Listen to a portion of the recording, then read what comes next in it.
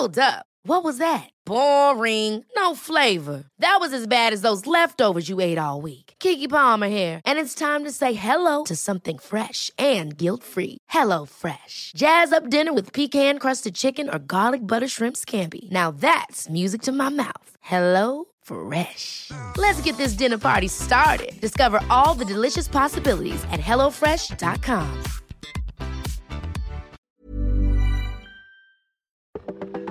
You're listening to Weather Insider for Tuesday, March 3rd, episode 262. Meteorologist Bernie Rayno along with Dave Dombeck in the seat today. Yeah, Dave. the hot seat. The hot seat. We're going to talk about the threat for some snow and winter returning to the Northeast later on this week, but we certainly want to talk about what happened in Nashville and Middle Tennessee during the overnight hours. There was a confirmed tornado on the north side of Nashville around 1 a.m.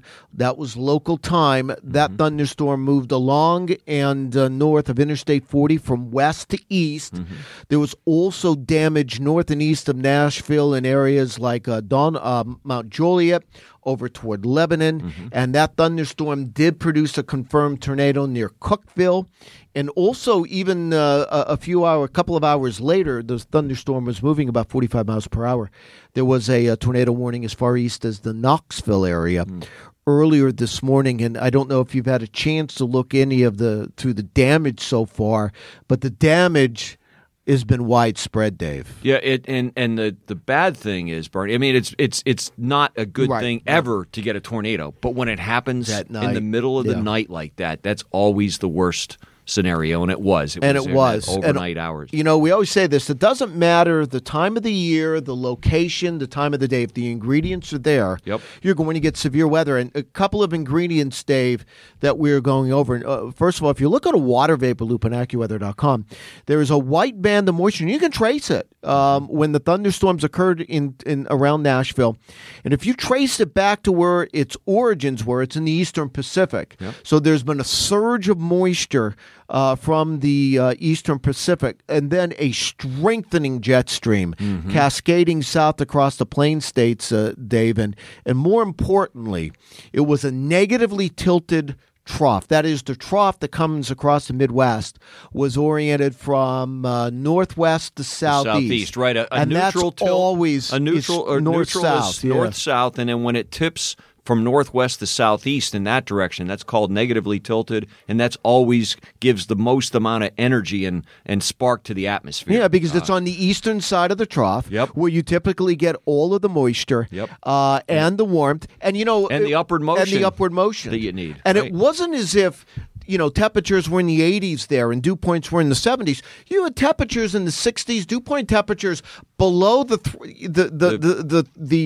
threshold or general rule of 60. They were in the upper 50s. But I really believe there was so much energy in the atmosphere, so much upward motion, that it didn't matter. That compensated for the fact that you didn't have a lot of warmth and low-level humidity. What you didn't have it in that, you made it up in the energy. And, Dave, one of the things we look at is the low-level jet. We look at for a lot of things, but, boy, that was there. Right. We're talking about the wind maybe from about 2,000 to 5,000 or 6,000 feet off the ground, and when you get those strong convections, thunderstorms that are able to tap into that strong wind and bring it down to the surface, that's exactly what happened. And so we had, you were saying, right leading up to that, those tornadoes.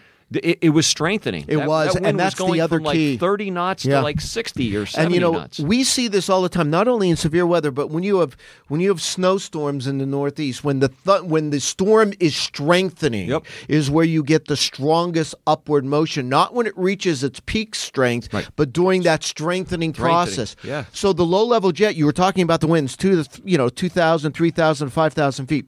At about 7 o'clock, there was a belt of 35 knots, or let's say 40 mile per hour winds, which is still, strong. Beefy winds, strong. As that ribbon of wind moved northward in the western and central Tennessee, it went from 40 to about 70 miles per hour in a very short period of time.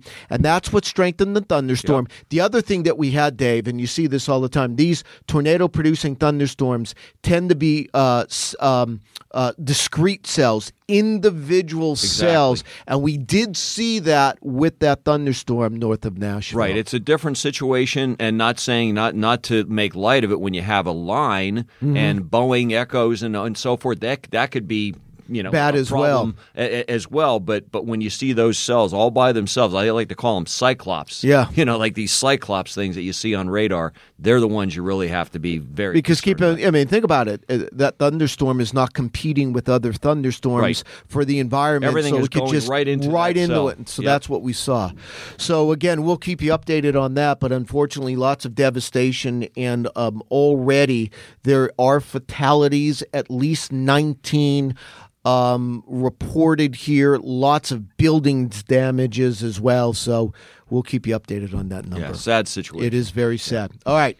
Some changes coming into the Northeast. Where is winter? Well, it hasn't been in the Northeast. Well, most of this winter and this week. More like a taste of April. But, Dave, there's going to be another system diving to southeast across the upper Midwest Thursday and Friday. And that brings the changes to the Northeast Friday and the Saturday. Right, and it's again, we're dealing with two separate systems. There's a southern branch system that low pressure system is going to run to the Carolina coast or so, give or take, and then move northeast. And then you have a lot of energy. That's another system, a clipper type, a strong clipper system in the northern branch, and that's where there's a lot of energy trying to feed in. So the question is there going to be some kind of phasing? A handoff, some kind of a handshake, some kind of connection between those two systems, the northern branch and the southern branch. Sometimes, in some of the best storms we've ever seen, there's great phasing and the thing turns into a monster. Other times they're just out of sync just enough, and there's just, one escapes, the southern branch system escapes out to sea, the other one comes in, and there's just not that connection. I suspect what's going to happen we'll see how the trend is over the next couple of days, how the models trend and forecast this. But it looks like there's an attempt at the last minute, some kind of I guess I'll call it a handshake or a handoff, some handing of that moisture, the baton, the energy feeding into that offshore storm. The storm itself, the southern branch storm, may be way out in the ocean. Out, yeah. But sometimes we see those, what we call a Norlin.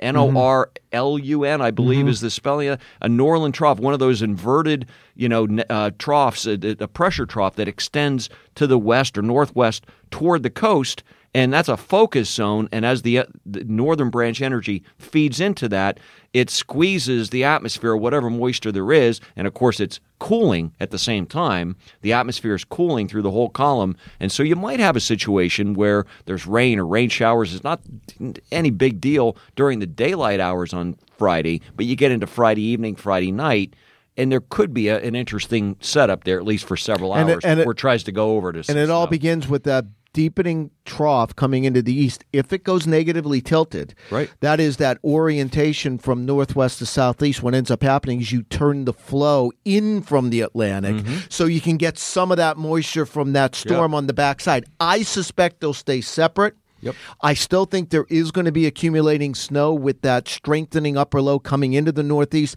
but it's probably west and north of the 95 along the Pennsylvania-New York border. Like it's been doing all winter. Can there be snowflakes in New York City and Boston? Sure. Yeah, accumulating snow?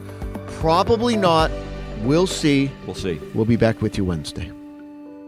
Make AccuWeather Daily a part of your daily routine. Enable the flash briefing and say, Alexa, what's my flash briefing? To access this content on Google Assistant, all you have to say is, Hey Google, talk to AccuWeather Daily. You'll get the top trending weather story of the day every day.